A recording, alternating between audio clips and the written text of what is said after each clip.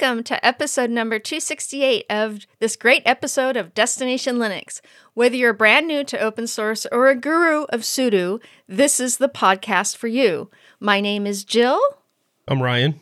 And I'm Michael. On this week's episode of Destination Linux, we're going to be discussing free as in freedom, not free as in beer. And we ask the question, is it okay for developers to charge for their work? Then we're going to take a look at a new partnership Canonical has with Vodafone. Plus, we have our tips, tricks, and software picks. All this and much more coming up right now on Destination Linux to keep those penguins marching.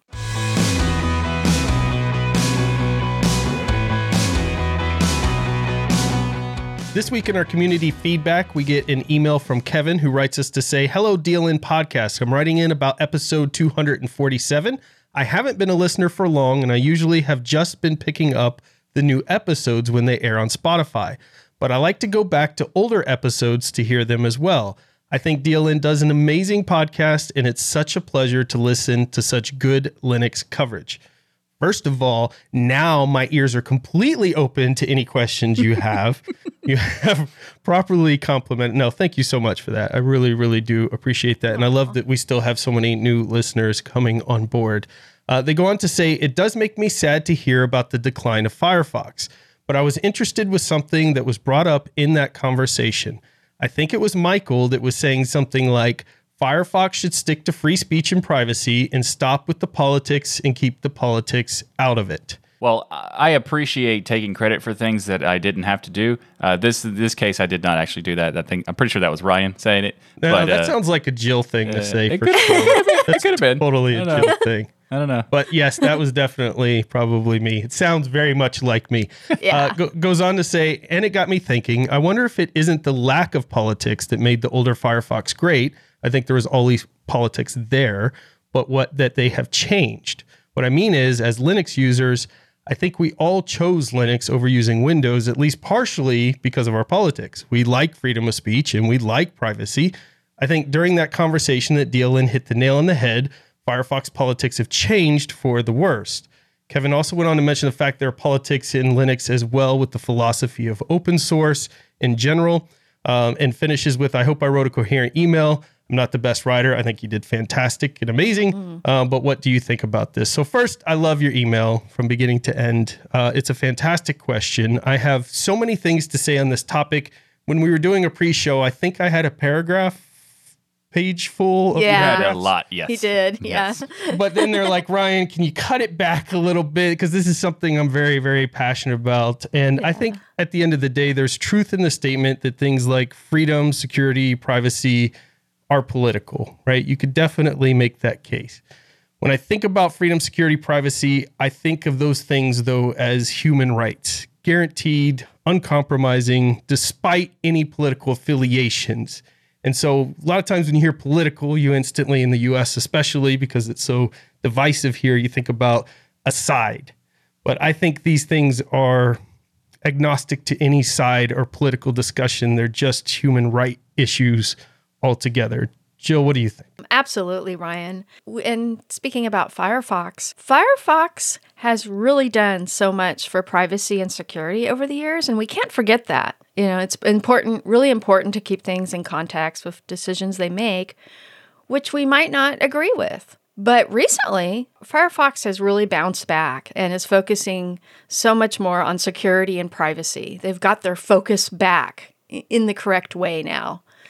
And they've introduced so many amazing new security and privacy technologies. Like there's a new sandboxing technology called RLBox.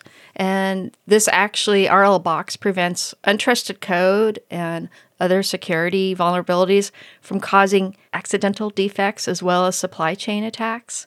And it helps harden Firefox against potential security vulnerabilities in third-party libraries. Mm-hmm. And also, site isolation is enabled to better protect users against side channel attacks like the like the infamous Spectra vulnerability. So a lot of good things have changed in Firefox, particularly, in the last 6 months or so. Yeah, really good. I think it's also important to note that we did that episode on 247, many months ago, and since then, Firefox has changed quite a bit. They have improved a lot of the stuff. Now, in terms of the politics thing, I completely agree with Ryan.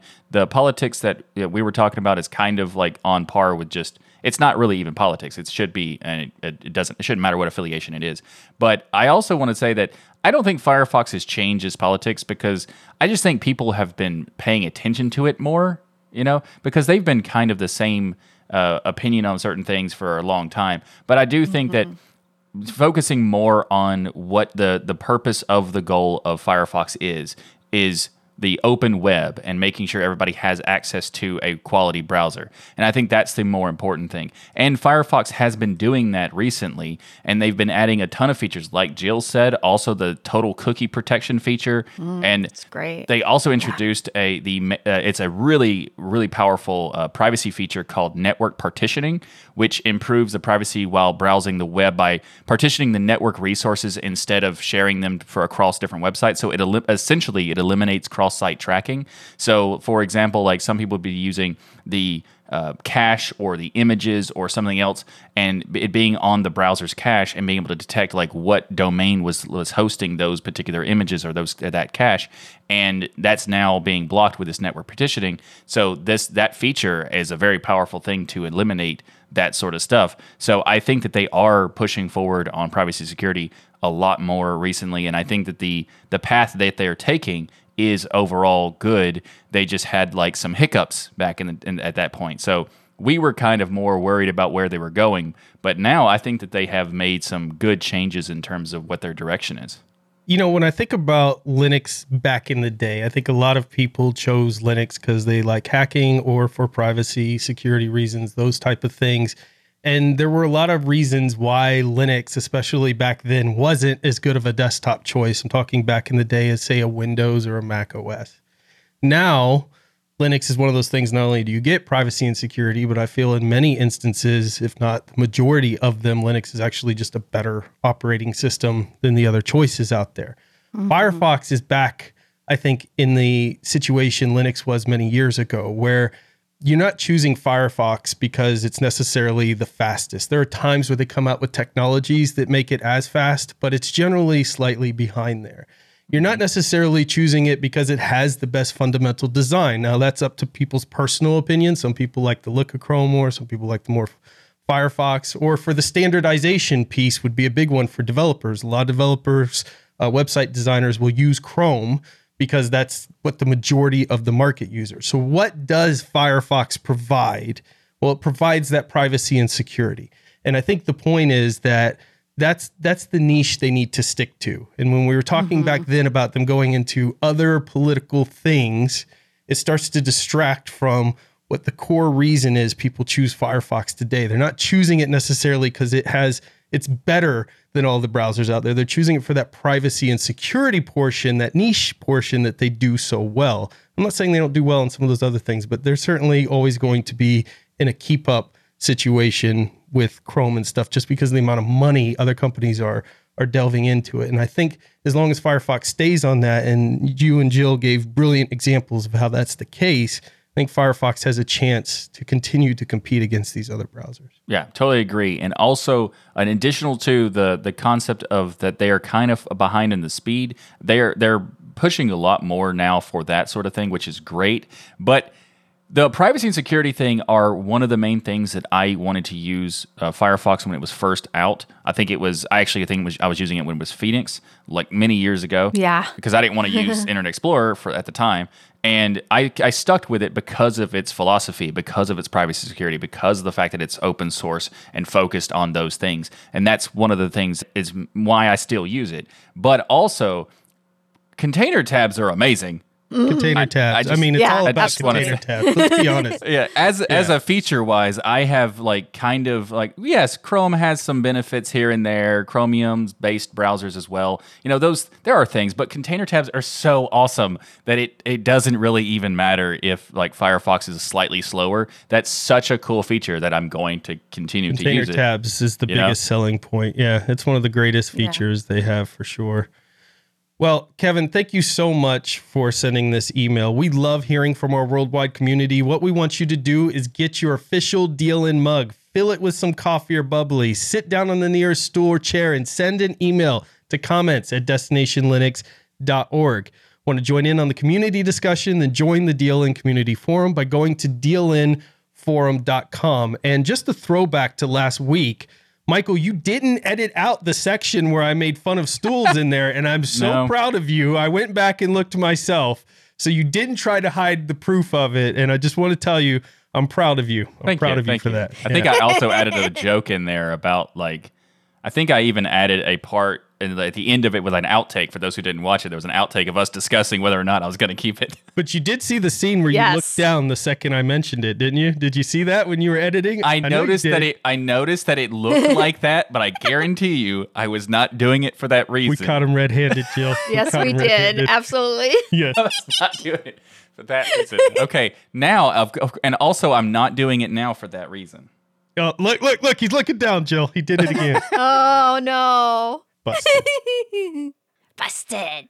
Well, something that is also something I'm totally never going to pretend I'm not doing, and that is using DigitalOcean, because they are awesome, and they are this episode's sponsor, so check it out. Go to do.co/tux2022. That is the new URL, and the reason why we're talking about it is because DigitalOcean is fantastic. It is a cloud computing service, and you know, cloud computing can be complex, but it doesn't have to be. Standing up reliable, affordable cloud infrastructure doesn't have to be complex, because that is what DigitalOcean offers. You can enjoy a comprehensive portfolio of compute, storage, database, networking products that put your cloud infrastructure in capable hands so you and your teams can get back to doing what matters most, building world-changing apps that grow your business. With DigitalOcean, you also get predictable pricing, robust product docs. The amount of tutorials that are available on DigitalOcean is just astounding. There's tons of great stuff, and there's the services that developers love is at DigitalOcean. So you also can get support at every stage of growth, whether you have teams of one person to teams of 1,000 people. With simple, powerful cloud computing, you get all of this at DigitalOcean. And as a listener of the Destination Linux podcast and a member of the DLN community, you can get started for free. In fact, it's even better than free. For DigitalOcean, is going to give you a $100 free credit when you sign up at do.co/tux2022. Again, that's do.co/tux2022. We changed the URL for Tux for many reasons, but the reference is that Tux is the mascot for the Linux. That's the name of the mascot. So again, go to get started for a $100 free credit. Yes, $100 free credit when you go to do.co/tux2022 to support this awesome service and be able to get so many great benefits of creating your cloud platform on such an awesome service. So thanks again to DigitalOcean for sponsoring this episode of Destination Linux. And yeah, so speaking of DigitalOcean and a place to put all your software you work very hard on, you know, that leads us into our main topic, which is Linux is free as in freedom, not free as in beer. We are so lucky to have so many talented and dedicated coders who work on our favorite open source software day in and day out. And many of those who contribute not only have families, have chores, have parents to take care of, but also work full-time jobs. Then they come home and work on code that benefits the entire world, literally. Yeah. And so today we wanted to talk about the word free when discussing Linux or other open source software. There is a saying many in the community use that we stated earlier: Linux is free as in freedom, not free as in beer. So Ryan, what are your thoughts? Well, this is something that's been going on since I've joined Linux, 5-6 years ago now, of this constant kind of back and forth of can we charge for software? I've seen certain projects come in and decide they're going to start, certain developers charge for projects, and I've seen them get a lot of backlash from this. What's interesting is I went to gnu.org/philosophy/selling and looked at their philosophy that they laid out from the Free Software Foundation. And you can go look at this on your own time, but they explicitly talk about the fact that they have no issues at all with charging.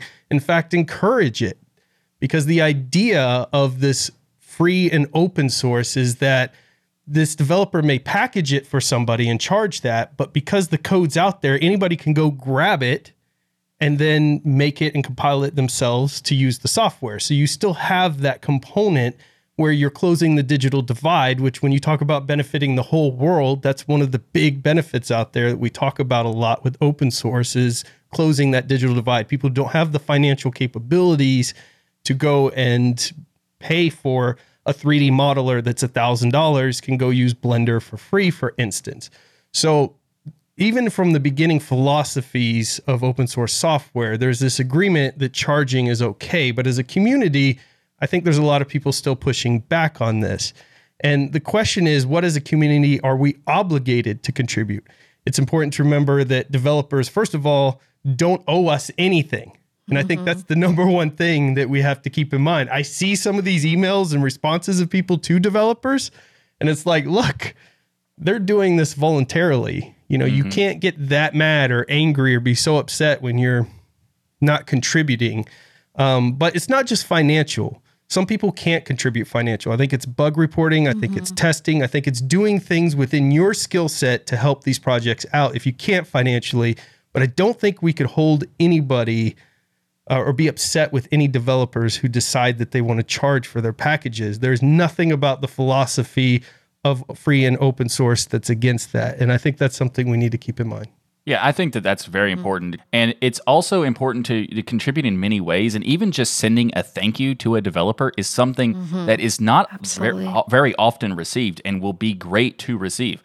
A lot of developers don't know how many people are actually using their software, for example. So getting that kind of feedback is very valuable. I mean, it's like when people leave comments on our episodes and on our videos on our channels. We appreciate that because we see a number, but we're no way for us to interact with the people who are watching it other than the comments and stuff like that and being on the forums. So just doing that sort of stuff has a lot more value than you might think it does. So like even clicking the like button, for example, is something that helps us know that people are appreciative of the stuff. The email we got at the beginning, thanking us for the show and all of that. Yeah. That makes all the difference. And to a developer out there, let me tell you something, 99, if not 100%, frankly, of the emails they get are either bug reports, and they could be nicely written, or issues or things like that.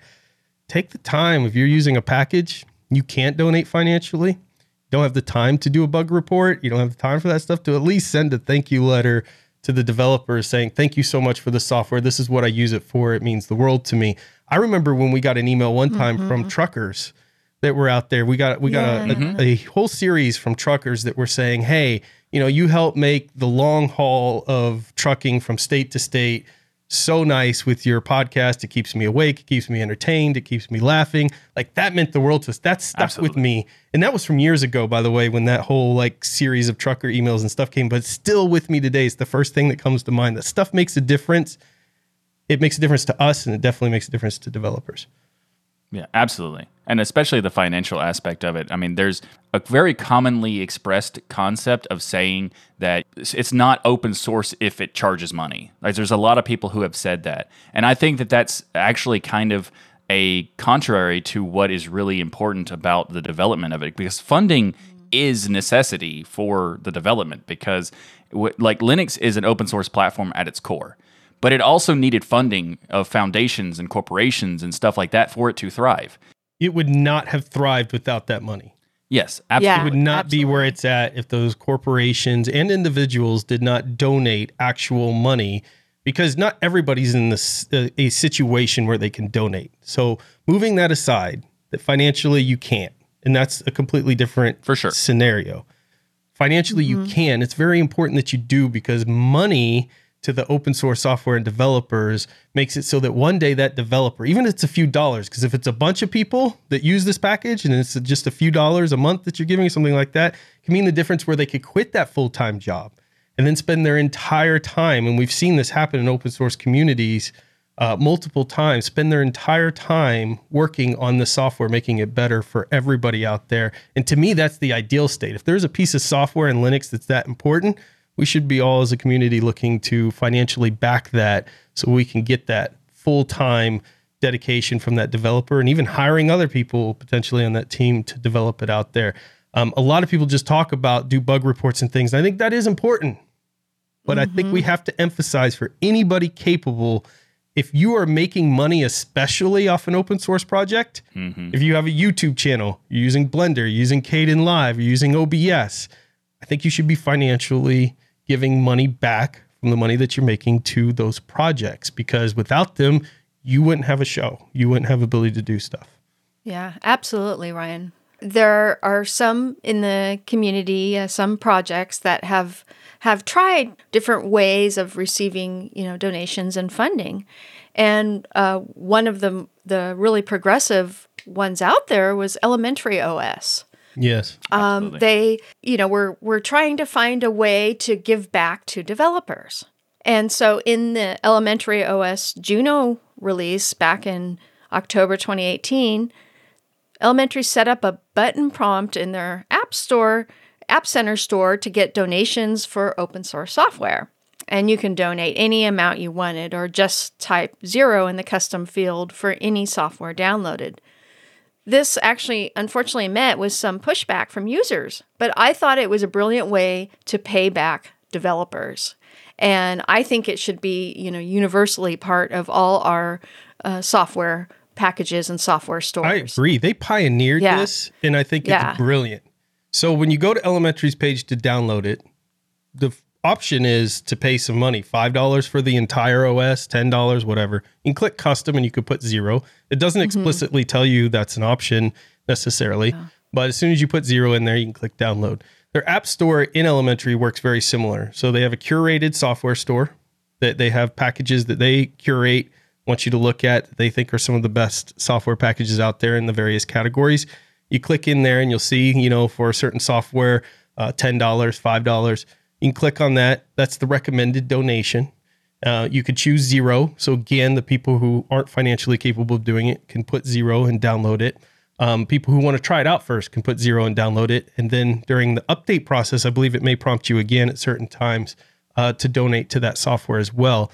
I think they're pioneers in it. And I think this is something, like you said, Jill, brilliantly, I think we should put it, I think every distro should utilize a system like this, because frankly, a lot of times I forget myself even to donate to some of these packages that I'm using. So having that reminder there would be like, oh yeah, I've been using this for 6 months now and I love it. Let me give them $10 to show my appreciation and things. But I think Elementary were the pioneers in this, and they definitely shouldn't have gotten pushback for it by any stretch of the imagination. They should be praised for it because they created a very innovative system. Yeah, absolutely. And Wikipedia too. They ask frequently for donations right when you go to a page of a search you're looking for. And, I just donate $5 like every month or so but they prompt me to remind me, please donate. We're a small team and we need help. So I mean, that's a great example of some people talk about calling it nagware, where it's just nagging you to pay for it. So there are some software that actually uses that as a method of getting people to pay for it. And I think that's totally fine, especially if the price is reasonable. And in the case of Elementary, it's, you pay whatever you want. And that also applies to the applications in the App Center.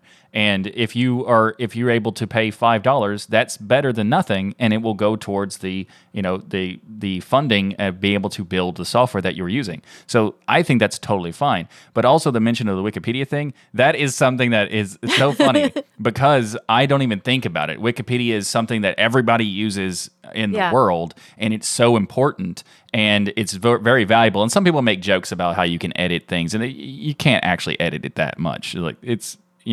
Anyway, there is times where, once a year at least, they will do this kind of crowdfunding campaign thing. And then they will ask you hey, you have donated this amount previously. Would you like to donate this same amount or another amount? And that sort of thing. That is a good approach as well, because it just reminds people to do it. It's the same kind of thing that a lot of people hate. that especially people who are creators on YouTube, they hate saying subscribe and remember to subscribe and click the like button and all that stuff.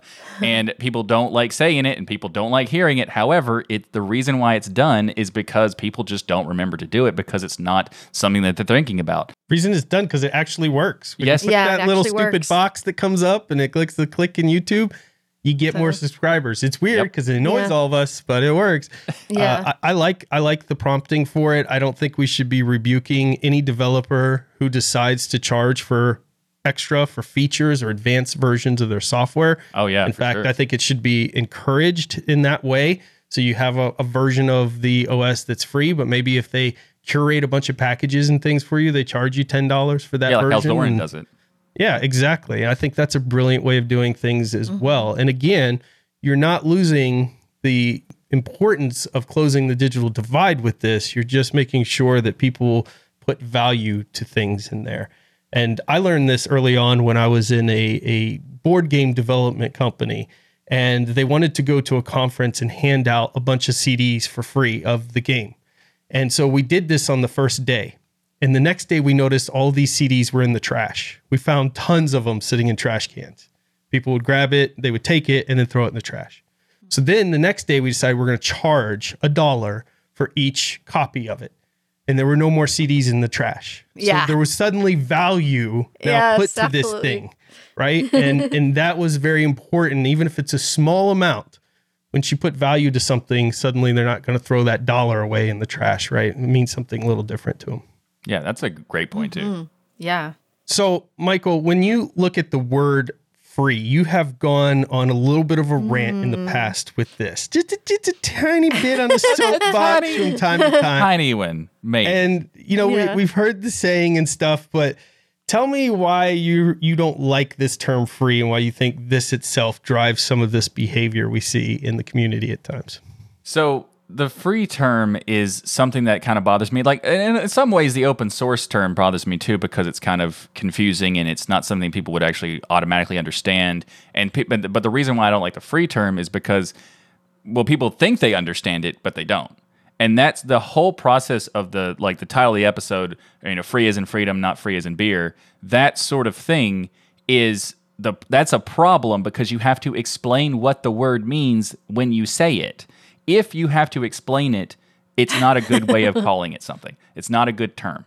So, the thing I don't like about it is that 99% of the people who hear it, maybe 100% of the people who hear free software originally, they think it means costing nothing to them because that's what the word free means. So the free software term just implies that. And the word free means freedom and gratis, both at the same time. And trying to change the minds of everyone on something like this is just a lost cause, in my opinion. Especially when you have companies giving away software that is proprietary and also calling it free software because they give it for free, gratis. There are countless of examples of that kind of thing happening. So free software kind of competes with the same term of free software that and one of those is what people think it means. So it just kind of creates this needless argument or having to explain what it means every single time you say it. It removes value too. We were talking about with the CDs, it removes value from it because people are assuming first of all, in the privacy and security world, what's the saying that we try to get people on board with? If it's free, you're the product. Yes, okay, exactly. So this is a really bad saying when you now look and you compare that to, by the way, you should use Linux, it's free, because they're going to be like, well, then I'm the product, right? So they're not understanding the differences necessarily between those two. And that can be extraordinarily damaging to Linux as a whole because corporations and things we know are starting to pick up on Linux. But for a long time, they were hesitant because they thought, well, if this thing's free, we've heard this from many developers we interview, if this thing's free, then I'm not going to put this in my business and have an entire business, millions of dollars potentially riding on something that I can't guarantee is going to be developed tomorrow because there's no money in there. There's no company backing it. There's no big thing there. So I think that is a really important point you just made there. The free software thing has many facets of just confusion, plus also semblance of not even being good. But I have actually some suggestions of what could be used. So maybe this could be changed. Maybe this could be used to share around the community. No. that already exists too. Darn. So originally, I would think that software freedom is better than free software, but my preference of term to use is Libre software or Libre software because it is very much more clear about what it means. And for people who don't understand it, the biggest power of this term is that they don't know what it means. They're not going to assume what it means. Whereas free software, they assume it means free as in gratis. They'll just assume it's Nacho Libre. Yes, they're going to assume it is Nacho Libre. Exactly.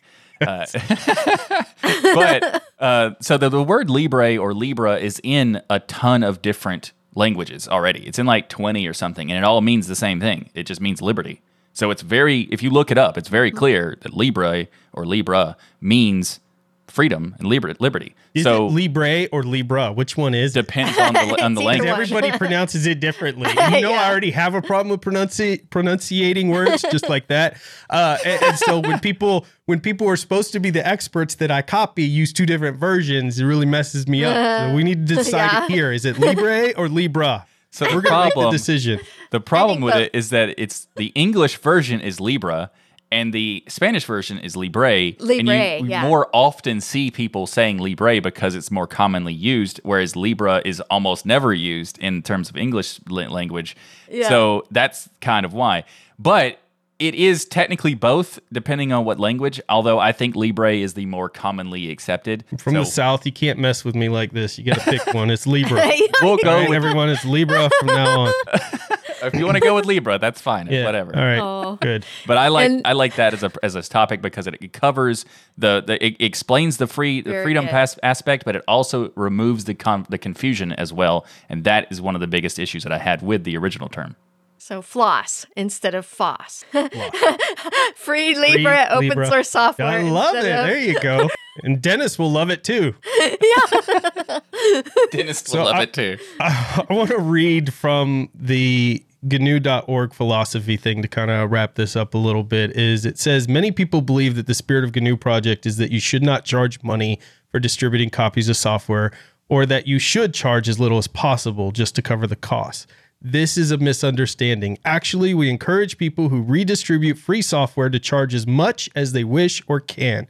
If a license does not permit users to make copies and sell them, it is a non-free license. If this seems surprising to you, read on. We'll have a link to that in the show notes. But I think, again, it's really important to understand fundamentally, foundationally, this was never a thing. It somehow became a thing in certain portions of the community, not all, because the Linux community is so giving, but in some. And then finally, Michael, I want to mention that our patrons are wondering when you're going to segue to the DLN store as a way to support. Right now, DLNstore.com. You can get awesome swag. No, we're teasing. But I really think it's important. Number one, if you can, give money to these projects, especially ones that may not be as obvious in the background that we utilize that are so important to the underlying features that we love about Linux. Number two, if you can't, then you should be looking to donate something with your skill set. That could be as simple as a thank you note, number one, but even as simple as bug reporting, those things do help. But again, if you're making money off free and open source software, for the companies out there especially making money off free and open source software, you need to be handing out some money. Quit being cheap. Don't be a Michael. Wow. I was like on a campaign right there. I felt it just come through like, don't be a Michael. That could be a slogan for Libre I am software. Not cheap. I'm a financial minimalist. It's very different. Also, we got to remember another way to contribute to open source software is with just passing it on, putting it on a flash drive, giving it to someone, Linux distribution, promoting it, marketing it, helping with social media. So if you don't have the finances, there are ways to contribute to open source. But many of us Linux and open source software users love to contribute to our favorite open source projects as much as we can. So if you have the funds and have been on the fence about contributing to your favorite open source project financially, we encourage you to do so, as this will help Linux and open source thrive and grow and show the developers how much they really are appreciated. Yeah, absolutely. And one more tip here during Halloween, I give Arch out on USB disc, no candy from my house. Now, I don't have as many Halloweeners as I've had in the prior years. That's a great way for people to stop showing up to your house. Yeah, exactly. It's got a dual benefit there. Perfect. Now, another amazing open source project out there that we want to talk about is Bitwarden. This episode of Destination Linux is brought to you by Bitwarden. Get started right now with your free account at bitwarden.com/DLN. You want to use the /DLN because that tells them we sent you there. It's very important. A password manager software allows you to have peace of mind knowing your online accounts are secure. I take Bitwarden with me everywhere. I have it on my phone. I have it on my laptops and all the various distros. And you all know how many laptops I have. It's really important, as much as I distro hop, to have all my passwords in one safe place, and that is Bitwarden. It provides you tools to store all your passwords in a secure vault, auto-generate those passwords for you, even automatically fill them in. It makes life so much easier. You can access your data across all of the devices we mentioned, plus the command line as well. Bitwarden also seals and encrypts your private data with end-to-end encryption before it ever leaves your device, so you know you're the only person with access to your data. Go to bitwarden.com/DLN to get started for free, but you can also check out their $10 a year premium account. You're going to get 1 gigabyte encrypted file storage, 2-step login with YubiKey, Vault Health Reports, Bitwarden Authenticator, so it also has the 2FA authentication built in, priority customer support, and so much more. You get all of this for less than $1 per month.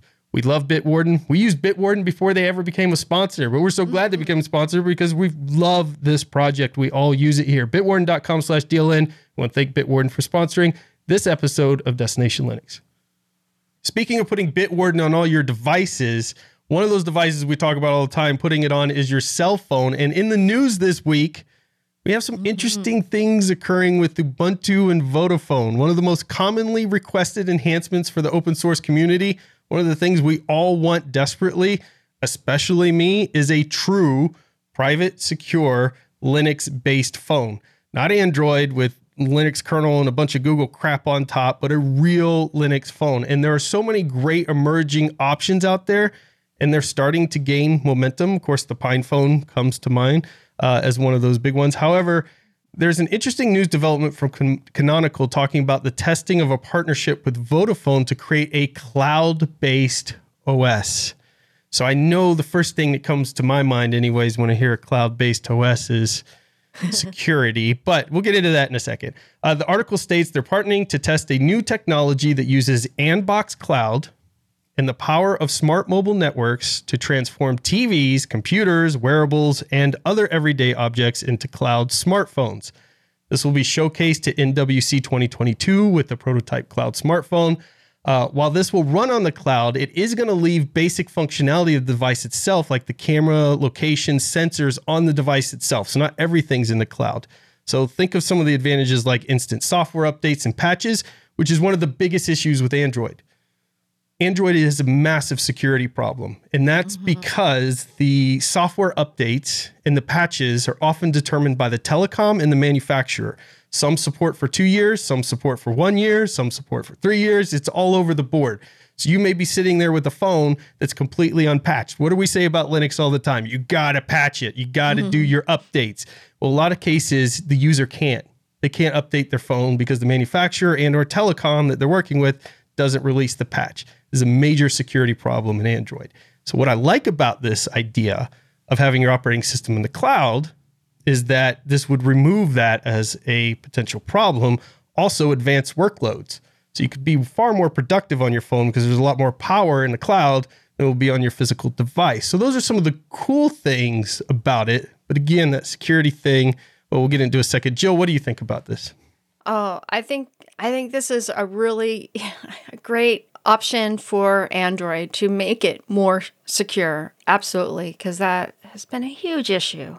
And I like the fact that Canonical is working on this because they actually have a really great track record with cloud and online services. And like they used to have their Canonical had their Ubuntu One service, and I wish that was still around. It was a cloud-based file hosting service and music store that I used to sync files on all my computers, but the service ended in 2014.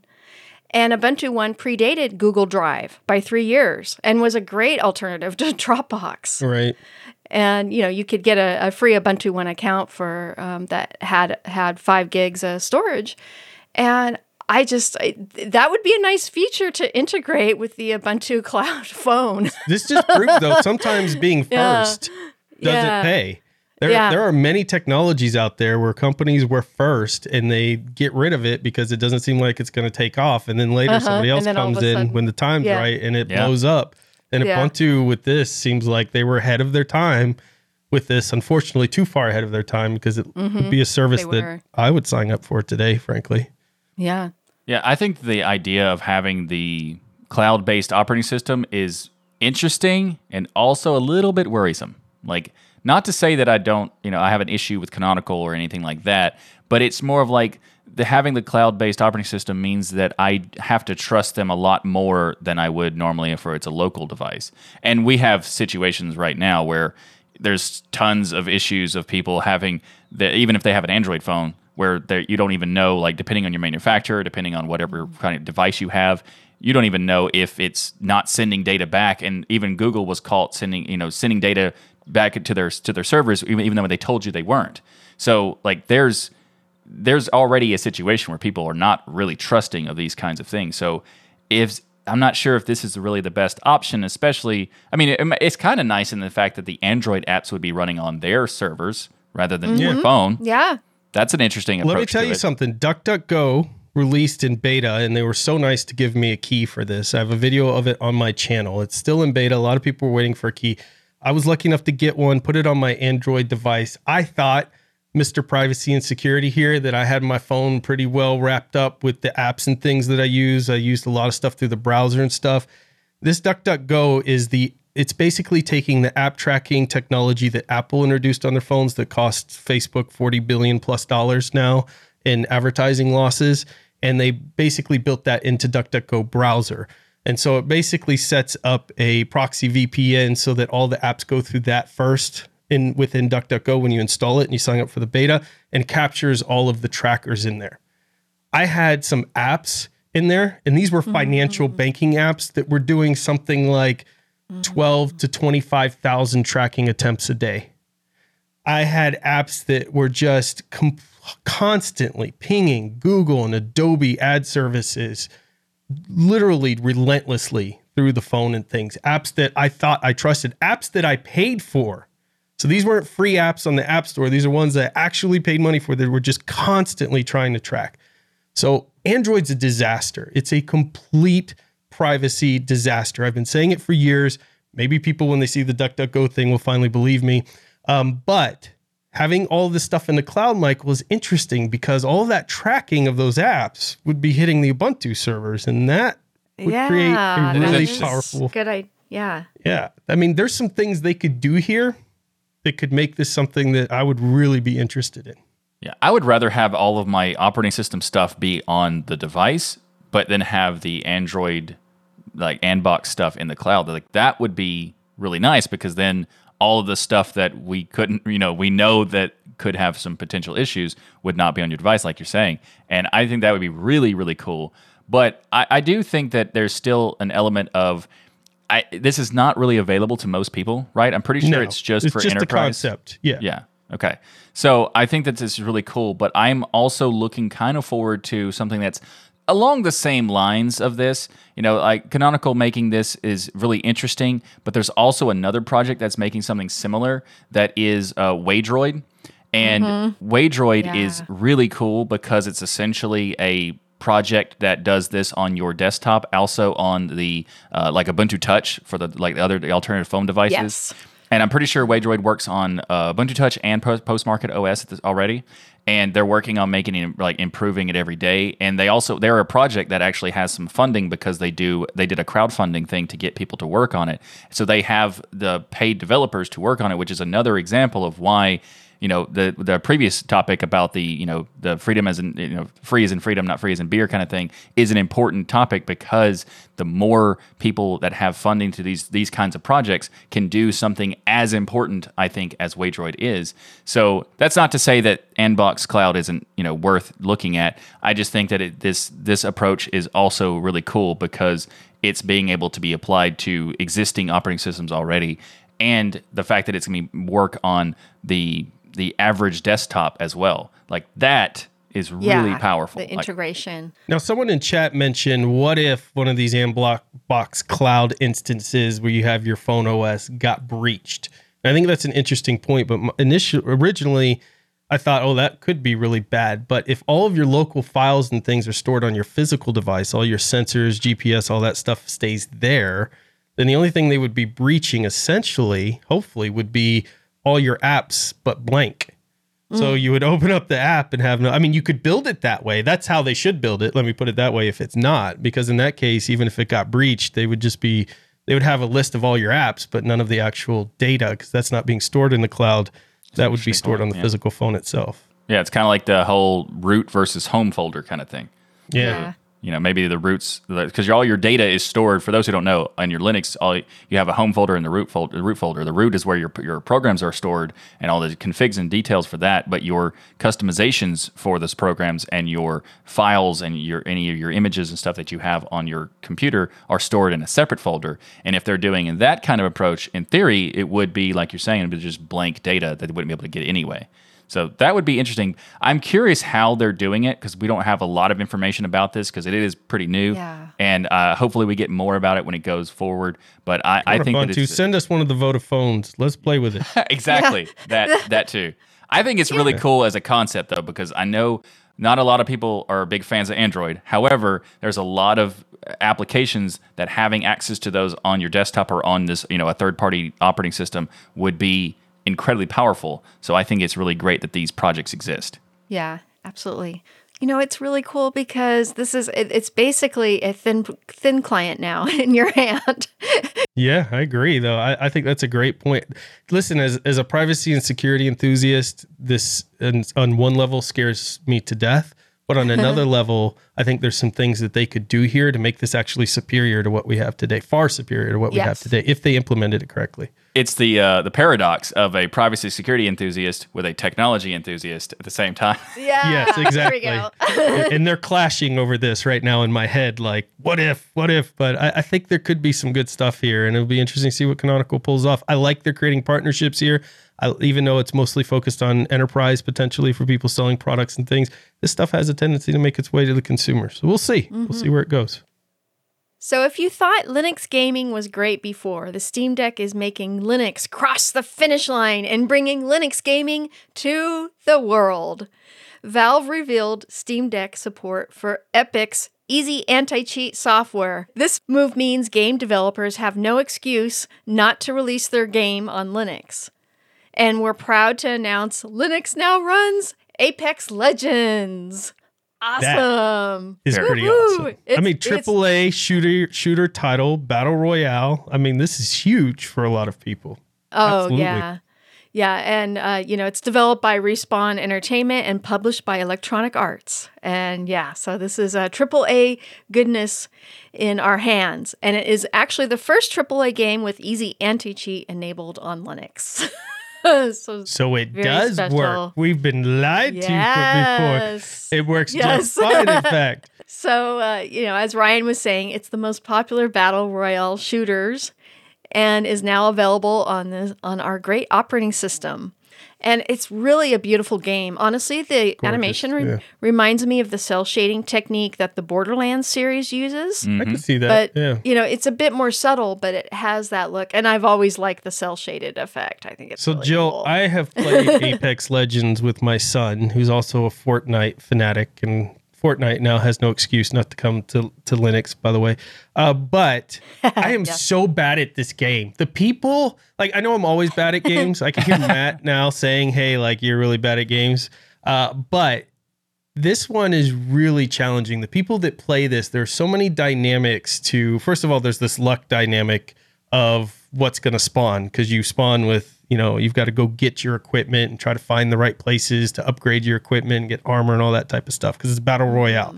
And you got the shrinking map happening at the same time. And then you have these players who, I don't know, they have nothing else to do all day but play this game. And the second we would spawn in, we would just get taken out like immediately. And it took like a week before we actually were able to get like a kill off, which means it was just far more difficult than Fortnite or any of the other battle royale out there because there's just so much more strategy and things that go into it.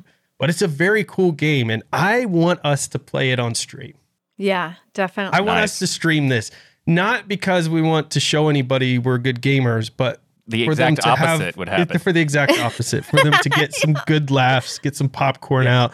You would enjoy the entertainment factor of it. Yeah. We're just going to get destroyed with the second we spawn in. What's funny, because you're talking about this, I have never played Apex Legends, so it'd be really interesting to kind of do that on the stream, especially like the first time playing it. But it reminds me of a kind of a first-person, more modern style of PUBG, because I have played PUBG, and I can tell you that I am not good at PUBG. But it's the way you're describing it is the exact same feeling I have, where Very I go much in like PUBG. Yeah, I go into the game and I try to find all the weapons and whatnot. I spend 20 minutes getting all the equipment, and then I go into a battle and immediately lose. That is the experience that I have for PUBG, so I assume that sounds very similar. Well, it's kind of like you sit there and you get all loaded up if you do get a chance to play for 5 minutes before you get killed. And then you go to shoot somebody and you're like, their back's to you or something. So you're really hitting them with a bunch of bullets, and then they somehow still have time to turn around, shoot once, kill you, and keep going about their way. It's that type of stuff where, there's some dynamic to this game that I don't understand that they do. But those are the kind of moments I had in Apex. But it's a fun game. I mean, if you could get good at it, but I think it would be fun for people to watch us die in it. I'm looking forward to it, and I think we need to do that, pretty soon. Yeah, like next definitely. Week? Yeah. I was really impressed with the sound effects, especially with all the different weapons. I mean, they were on the level of Half-Life sounding bullets coming out of the guns. Yeah. And I really had fun shooting targets in the training video, but have just started playing the main campaign. So I want to play it with you guys. I think that would be really, really fun. Michael's going to have a problem because 81 gigabytes is required for this game. Yes, absolutely. So make sure to have enough hard drive space available, Michael. You're going to have to delete all those selfies of yourself for at least from 2012 that you keep, because I know you keep selfies for... I would never delete those selfies. In fact, I'll put them on my NAS just for good storage. That make sure I never... selfies to your NAS. Yeah, exactly. We can't lose such important data. But it is kind of funny you make that joke about the 81 gigs being a problem for me because it would be. I have 25 gigs left. So you have shows you have to stream and record. Well, Jill. What Jill is saying is real. What Ryan is saying is nonsense. It's selfies and pictures of stools, like all the various stools he found online. It's the source data for the episodes when I do the editing for them. I store all the data, so I have tons and tons of gigs of the show. That's the actual reason. Let me help you out in the software spotlight, Michael, because the software spotlight is a tool called File Shredder. Oh, okay. And so this is what you need to use to get rid of some of these files on there, File Shredder, so you can securely get rid of some of these selfies and things. Some people also call this Raider. It's a simple application. It enables you to securely delete files. We've talked about the shred command in prior episodes, but this is a nice, simple to use GUI interface for that shred command there. You simply drag and drop files, add them from your file manager, and it's going to use the Gutman wipe method, which is an algorithm for securely erasing the files on your drives. So it achieves a complete erase by repeatedly writing 35 segments in the sectors that it's looking to erase there. So much more secure than a standard just delete, which we know doesn't actually remove things off until something's written into that segment or sector. Yeah. So this is a much better way to use it. So get rid of your selfies and the pictures of stools and stuff with File Shredder, Michael. Well, okay, so this would not solve the problems of things I want to keep. Therefore, the selfies would not be even touch this thing. But for things that I do delete, I actually have a process of deleting because there's a lot. There's the delete to move to trash or just full permanent delete. But even when you do a permanent delete, it's not really a full delete. It just tells the system okay, pretend that this doesn't exist. And so you can still easily overwrite it, so it kind of gives you like a false sense of delete. This would be great for those things because I constantly have a need to do the permanent delete because I do them all the time. I actually delete permanently more than I do move to trash, which is not necessarily something I would recommend to most people. It's just that's the thing that I've started doing. But this file shredder could be used for that. And I do want to say one thing. When you first mentioned file shredder, I was absolutely hoping that its icon looked a little different. Not saying that this is a bad icon. It's not a bad icon. But for the people who are watching the video version, you could see what I was hoping, that it's something like what they have for this. I would love to have a shredder, as in Teenage Mutant Ninja Turtles shredder icon. It seems like an obvious missed opportunity, right? Yeah, it'd be so good. It'd be so good. This is just a quick tip, maybe think about it if you want, but still, thank you for the software. I like that. You took our advice earlier and said thank you, but also requested they change their icon to a 90s cartoon. A 90s cartoon reference. Yes, absolutely. So, Ryan, if we put Michael AI in the shredder, it would be wiped from existence for good, right? Yes. Let's do it. Let's not do it. We need to test to see how good the shredder does. Like, we need to find out. Let's put it in there. Yeah, it reminds me of that Terminator scene where they crush the circuit chip or whatever in the Terminator movies, something like that. Sure. Yeah. Another piece of advice, Michael, is the 4K TikToks that you have. Maybe you could get rid of those and free up space for Apex.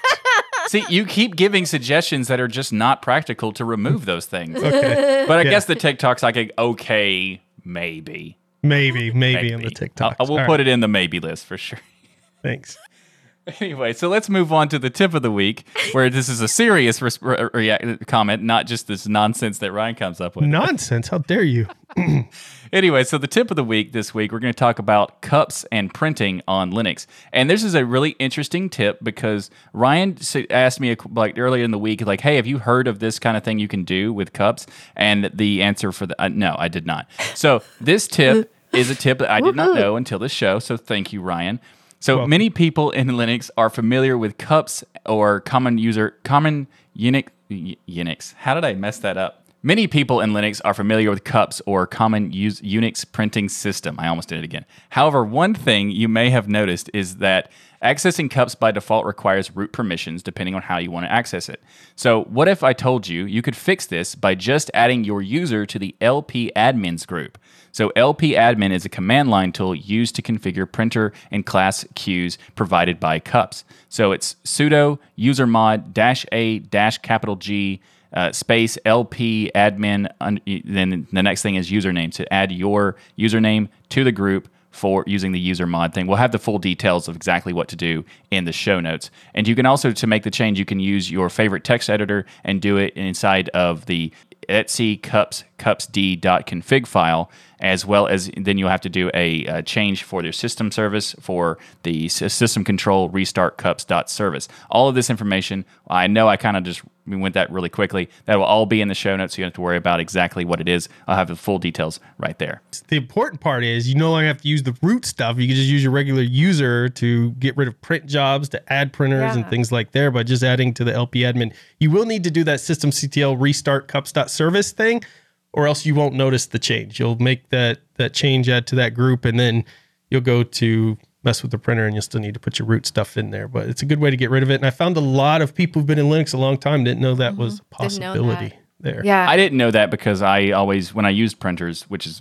rarely, when I use printers, I use the USB connector, so it would just do it automatically. But if this is for like a networking kind of approach, right? Yeah. Yep. Networking your printers and Wi-Fi and things. Absolutely. Yeah. I used to use it in my school classroom for all my workstations that were connected to the printers. And it works really well. And Ryan, I tested your code yesterday and it was brilliant. Yes. Yes. All right. It works. Then we can put it in the Michael AI. I mean, now Michael AI will be really advanced and help you fix your services. But I didn't come up with that tip. Yeah. That would be Ryan AI. Yeah, now you know it, though, so we have to add it to the AI. Everything you learn, we have to add to the AI. We're up to 140 lines of code. No, that's 141 right there. Oh, yeah. For those who don't know, on my GitHub, there is a Michael AI program you can go play with right there. I have taken the most sophisticated programming techniques available to me and have duplicated Michael's brain in the software. So go check it out. Yeah. I mean, it's uncanny, really. It's uncanny, the resemblance. Yeah. If you read the comments that are in there, that the things that it can do, it just seems like it's me. Unbelievable. In a program. Yeah, it's going to change the world. Speaking of changing the world, you may want to go to a conference. And Durhans has hooked us up this week with the conferences that you need to get prepped for coming up. We have FOSS Asia in April 7th through the 9th. So that's coming up here real soon.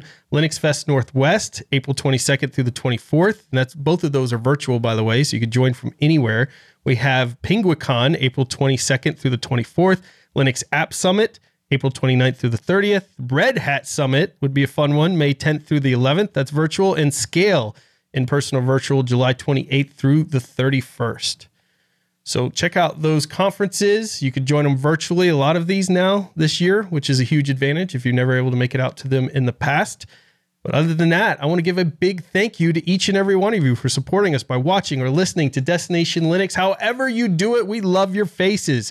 We're here every Sunday at 1 p.m. Eastern live at dlnlive.com. And the best part, everyone is invited to watch the recording of Destination Linux each and every week. And we can't wait to see you in the chat.